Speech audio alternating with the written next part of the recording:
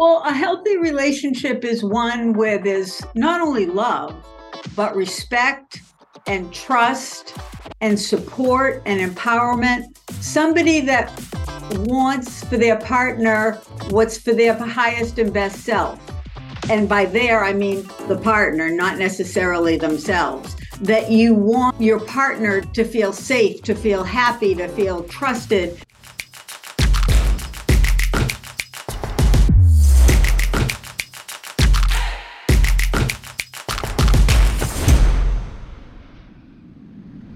On this episode of the Creator Community, we'll meet Dr. Laura Streyffeler, a mental health care counselor who leveraged her own struggles to learn, make positive change for herself, and now help so many others.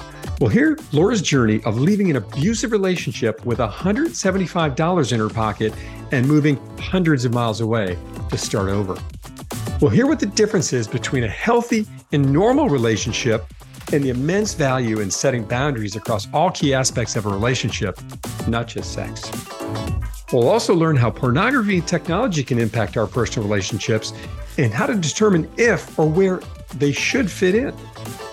And how Dr. Laura's life's work led her to publishing her second book, How to Have a Healthy Relationship in an Unhealthy World. Check out the show.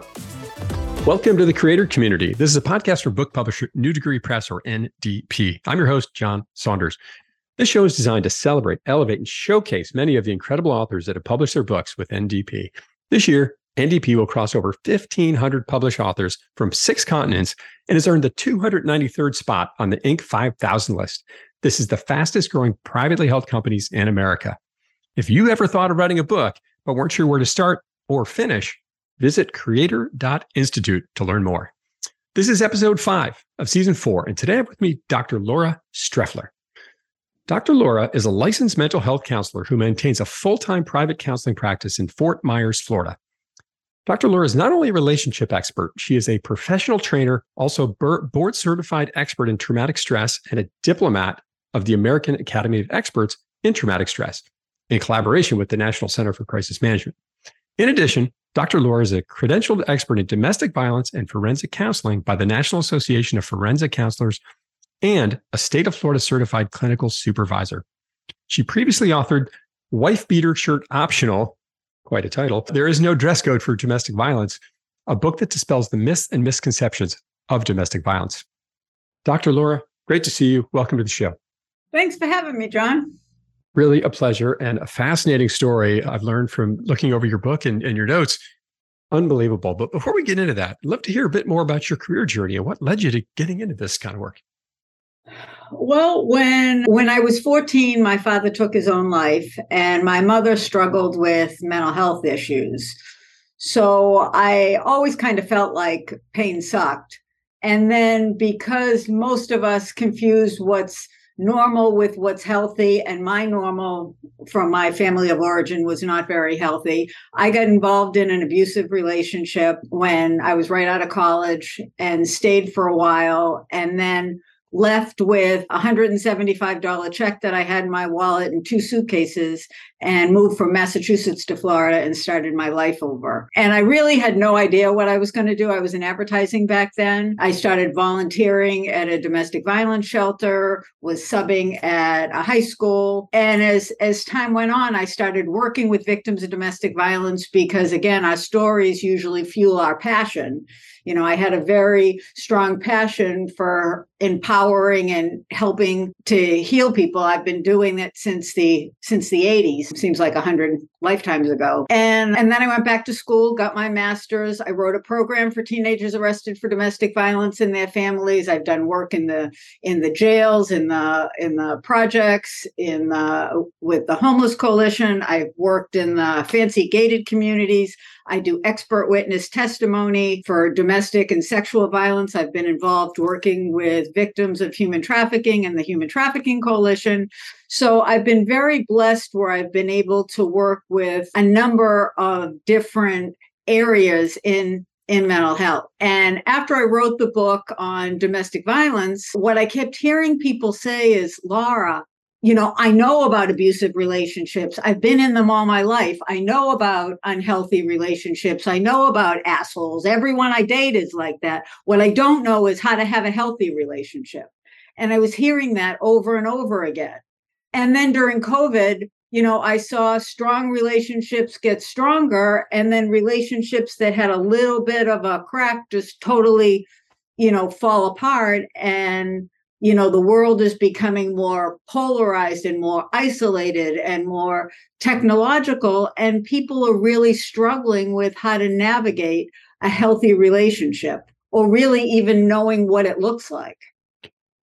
A friend of mine said during COVID that we either fight or we get divorced, or excuse me, we either come together more closely or we get divorced. That's exactly what happens. She said it a bit more crass than that, but that was the message. How I would say it too. But. So there's this intersection of your personal and professional story that really, I'm hearing a story of that really came from a passion you found for helping and serving others, and then this message of you saw so many more needed this help of the second book and this healthy relationship. So you went on to write this new book, which is amazing. So before we get to that as well, how did you find the author coaching program with the Creator Institute?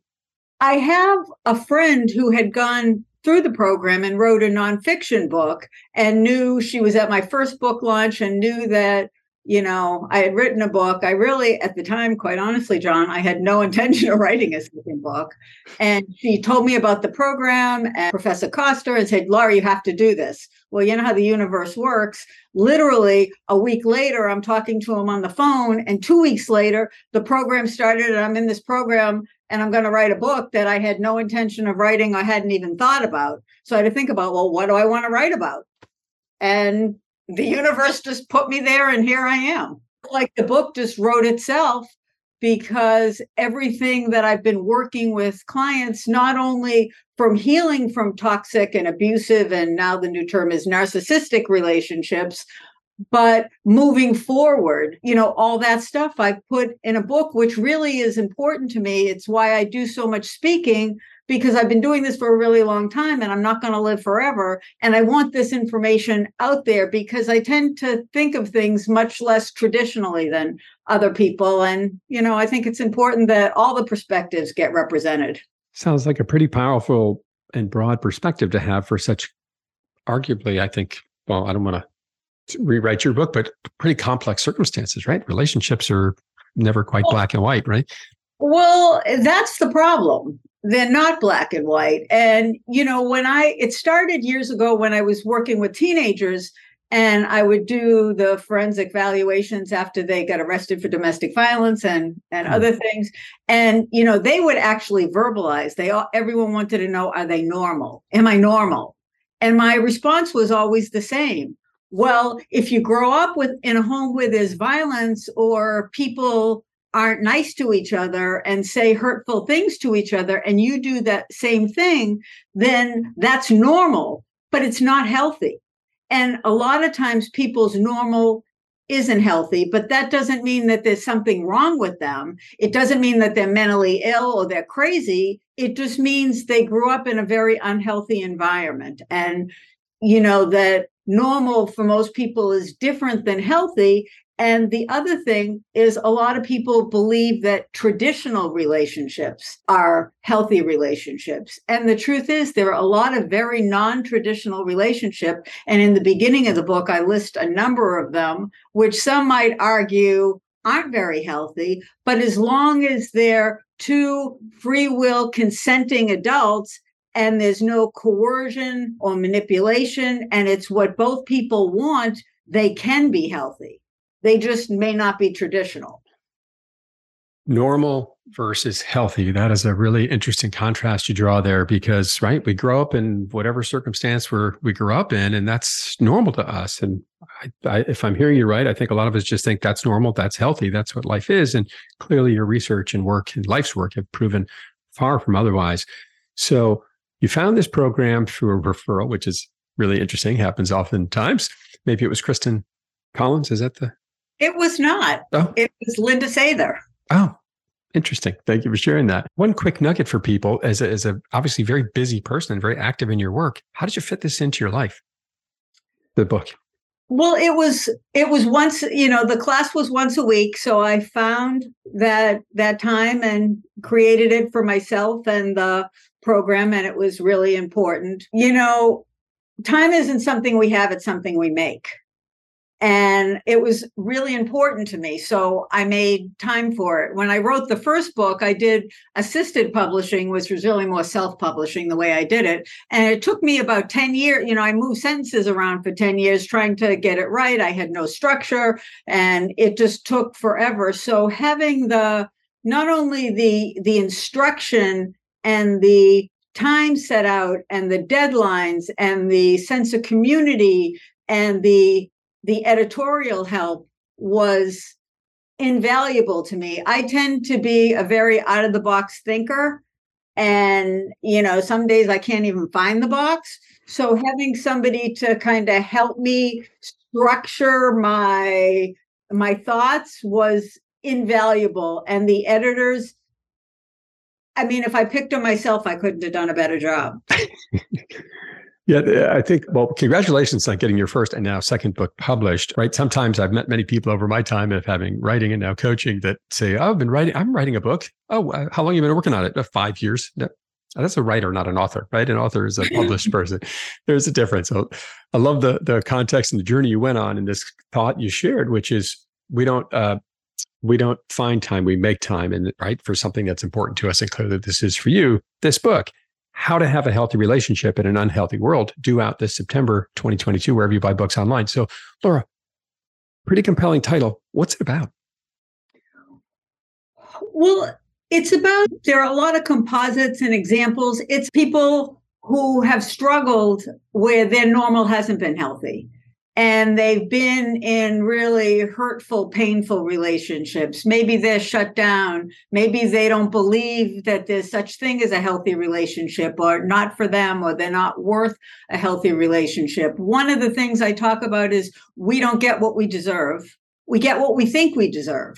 And all the messages from all the people in our lives up until the point that we're at now, whenever now is. And I share composites of 30 years worth of relationship clients. It's nobody's story and everybody's story at the same time, sharing how you can go from having your normal be unhealthy and painful to working through that, and the way you can get a healthy me so you can have a healthy we, because everybody's always focused on their partner and what's wrong with their partner. You see that with narcissist abuse. Everybody's posting about, this horrible partner. But the truth is, the healthier we are, the healthier we attract. Our vibe attracts our tribe, maybe a little bit different, but we attract people the same level as healthy as we are. And it really talks about the difference between that fairy tale romance and living happily ever after and thinking that's healthy, where it's not. Healthy is a nice, stable, balanced relationship. And looking at the difference between a soulmate and a life partner, and really the reality versus the fairy tale. And there are a number of exercises that people can do, either with or without their partner, in either preparation for a healthy relationship or, with their partner to strengthen their relationship. But the one thing the book is not, it's not therapy. That's a different animal. And that's right, spending time with you and digging in more deeply. But it sounds like a great roadmap in place for people that feel a bit stuck to start to rebuild and hopefully find a better place in a healthier relationship. So I feel like we have a handle on normal, which is what we know, right? And if that's all we know, that's normal to us. But what does healthy look like? Because it sounds like from your work, a lot of people don't even know what that is. And maybe I'm one of them. What is a healthy relationship? What do healthy boundaries look like in a relationship? Well, a healthy relationship is one where there's not only love, but respect and trust and support and empowerment. Somebody that wants for their partner what's for their highest and best self. And by there, I mean the partner, not necessarily themselves. That you want your partner to feel safe, to feel happy, to feel trusted. And that you use the word boundary, that's beyond critical. that the boundary is respected. I always say the boundary, they teach you in kindergarten, this is, I think of it as a hula hoop, your personal space. And your personal space isn't only physical, but it's emotional and psychological, sexual, that nobody violates that space. And I think, in this day and age, most people understand that no means no when it comes to sex, but no means no in every area of a relationship. If the answer isn't yes, the answer is no.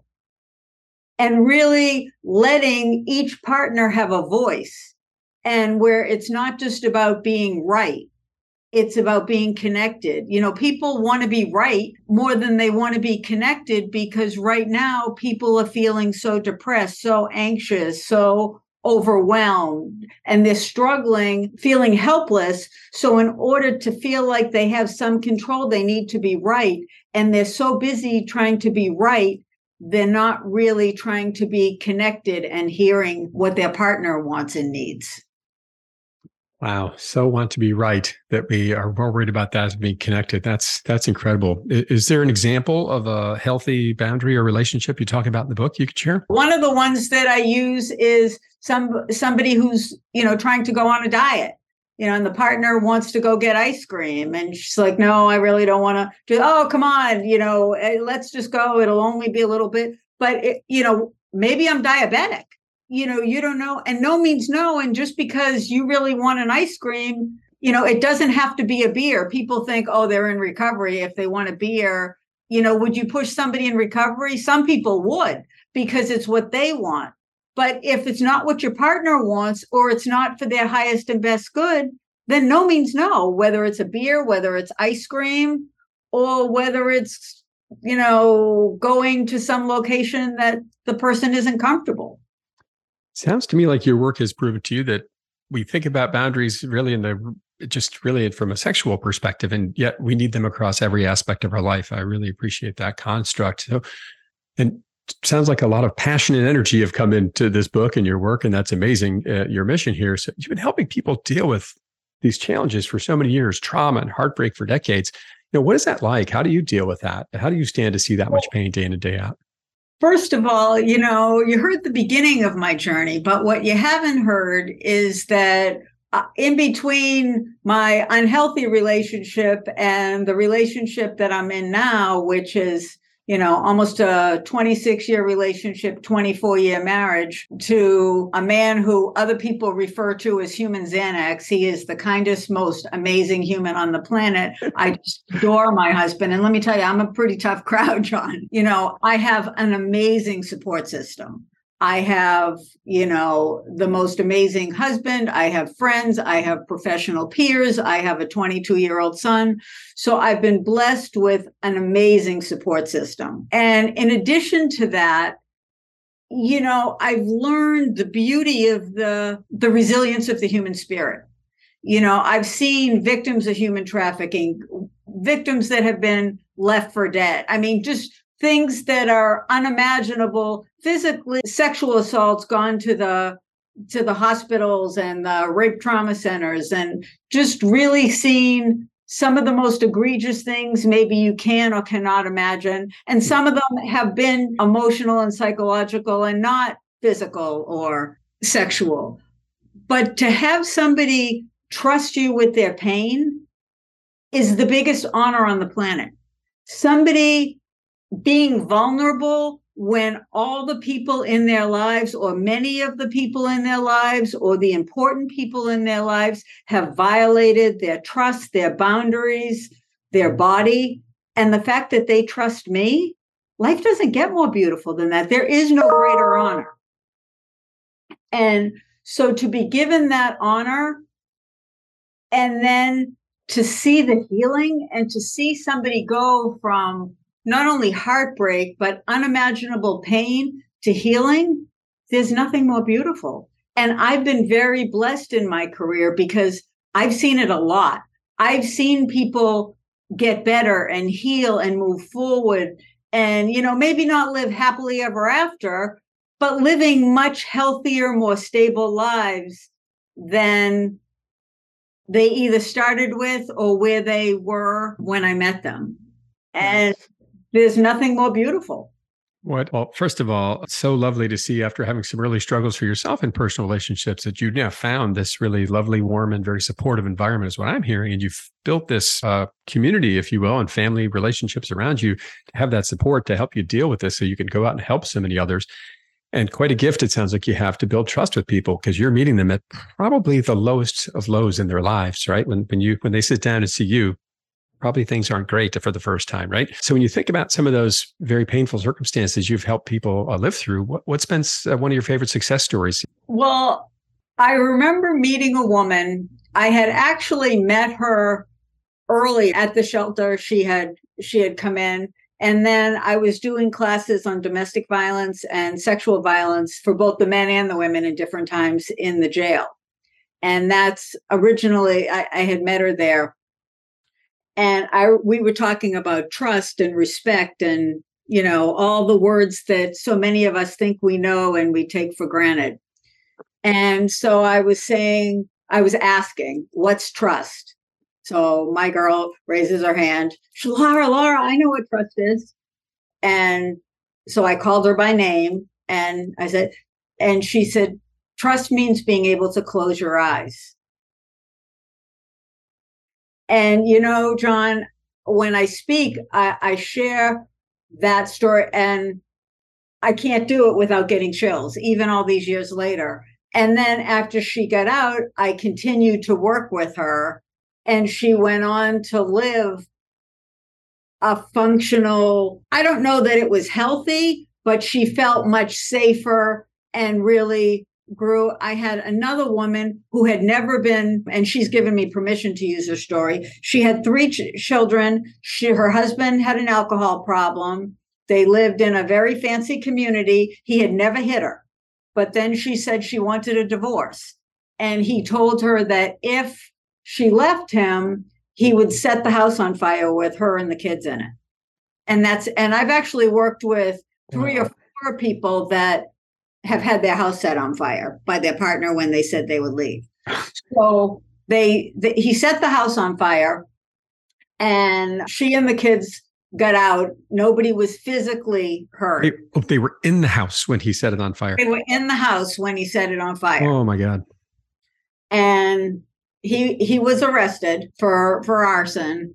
And I'm getting chills as I'm even telling you the story. This woman, I have so much respect for her. So the first 6 months I worked with her once a week.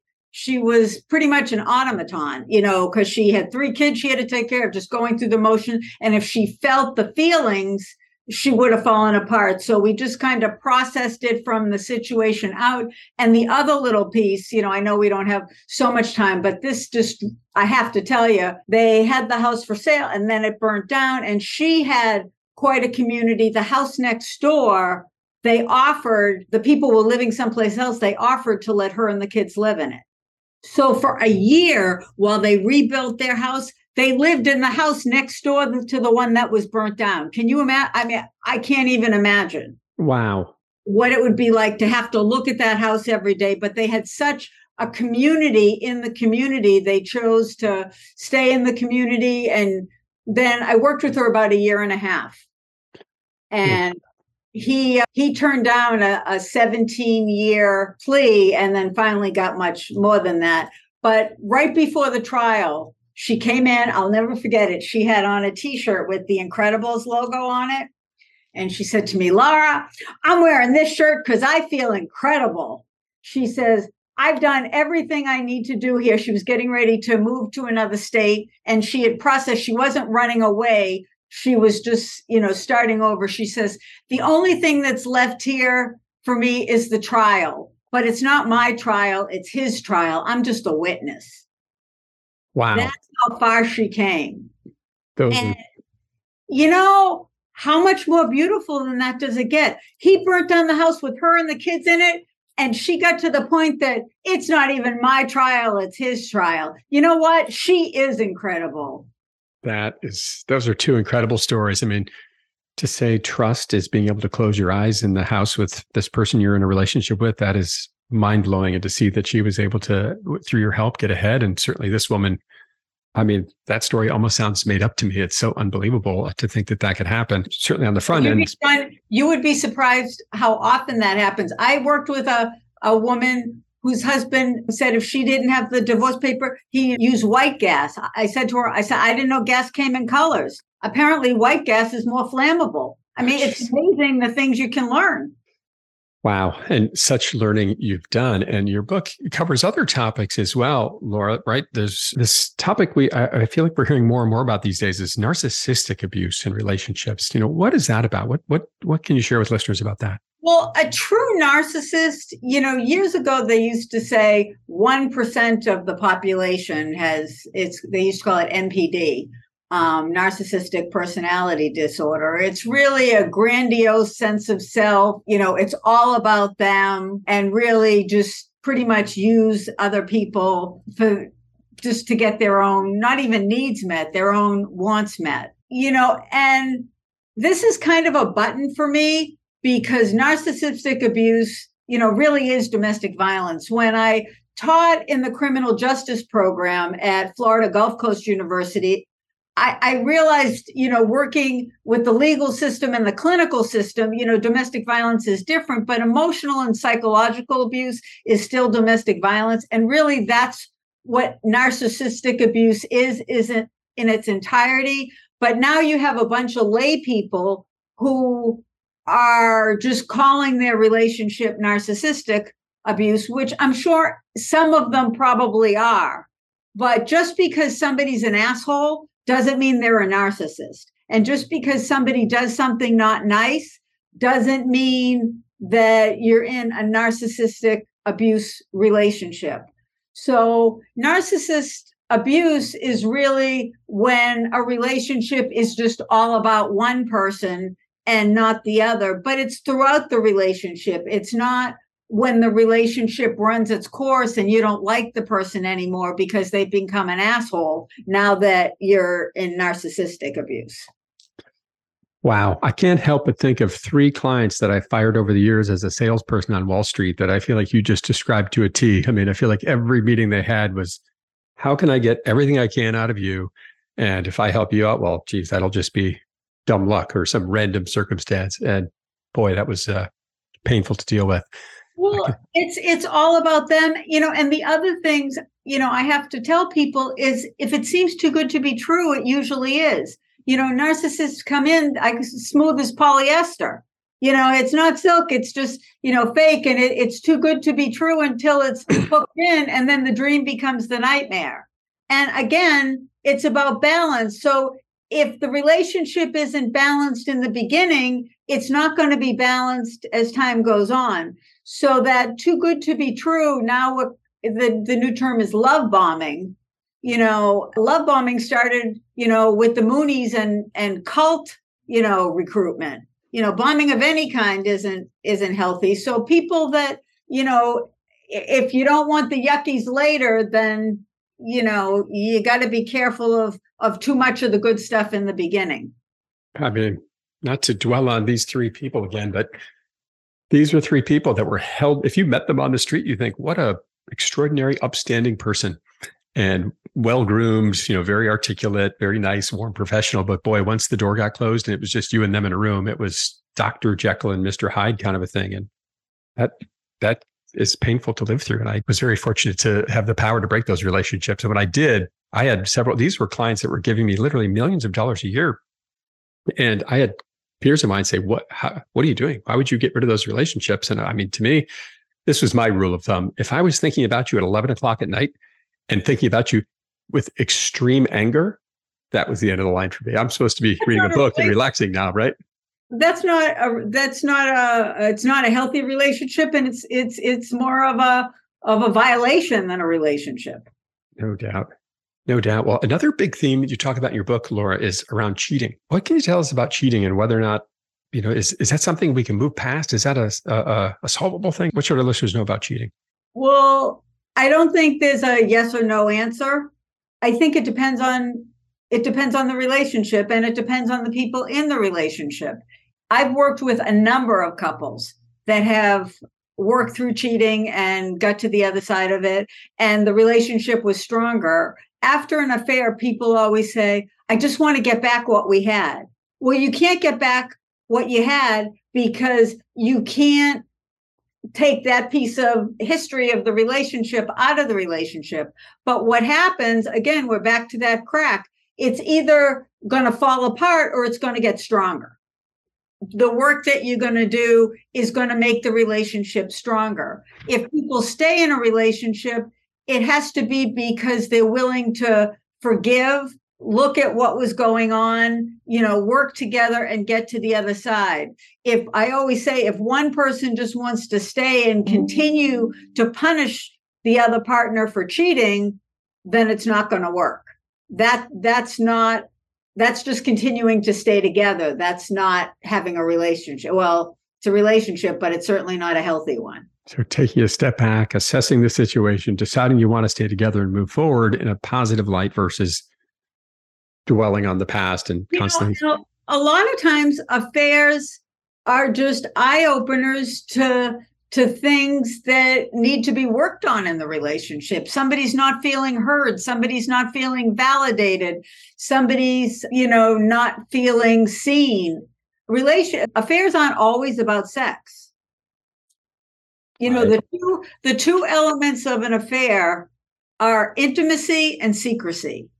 If you have either one of those, if you have both of those, it doesn't even have to include sex. It's intimacy and secrecy. Wow. Pretty powerful topics you're getting into your book here. Another one you touch on, maybe a bit of a hot button issue, but pornography, right? How do you view pornography? Is that cheating? What is the story there?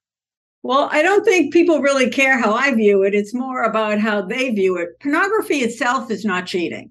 A lot of couples use pornography together, or again, it's the rules in the relationship.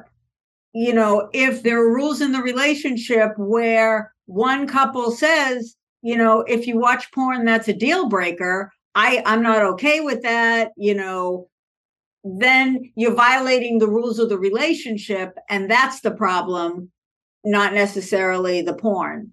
One of the things I'm seeing with couples is one partner spends so much time, with porn and having their sexual needs met with porn. They have no desire really left for their partner, and they really kind of take care of themselves, and their partner's just kind of, left alone. Then it can become a problem. But porn itself isn't cheating. It's the way, it's used in the relationship, and whether or not it violates, the rules in the relationship. It's really important, John, before you ask me about boundaries, every relationship has rules, or every healthy relationship has rules.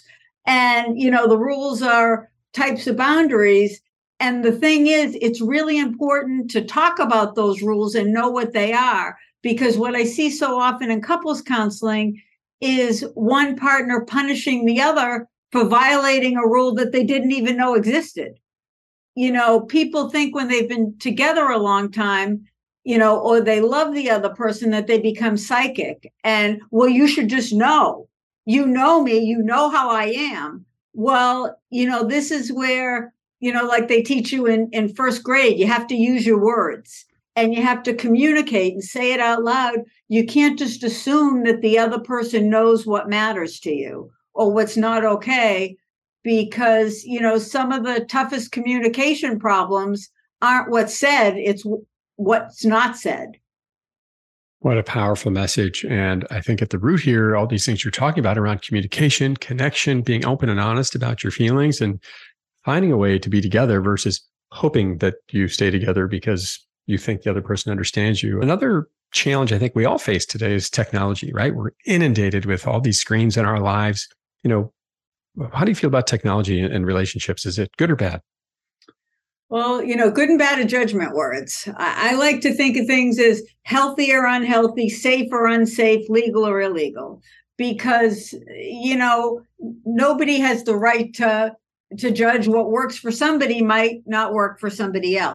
Again, if you're more connected to your technology than you are to your partner, it becomes a problem. one of the terms that was discovered by a researcher, I believe his name was McDaniel, is technoference. And it talks about not necessarily the interference of technology in our lives by the amount of time we spend on it, which it absolutely is, but the fact that, you and I, John, are having a conversation and my phone's going to ring or it's going to ding and I have to check to see who's texting me. Oh, wait a minute, John, I got to do this. So the interference is both passive, and active, and unfortunately, I see more and more couples that are more connected to their tablets, their phones, than they are to each other. And, in one of my chapters, I talk about menage a trois, but, instead of the third person being a person, it's a technological device, and it's ever present in the bed, both physically and metaphorically. Wow. Just this past weekend, I was out at this lovely setting having lunch with a friend, and just behind him was a couple. And I don't think either of them got off their phones the entire time. And all I could think was, why are you here together? And it's not the first time I've seen that. It was pretty shocking, though, because it was it was at a vineyard, this beautiful setup. And here they were, not only ignoring this amazing environment they're in, but completely each other because they were on their phones. And I was just thinking, what is going on here? Thank you for sharing that. And one of the things I see with young couples, because technology and texting is their native language, they actually lay in bed next to each other and text.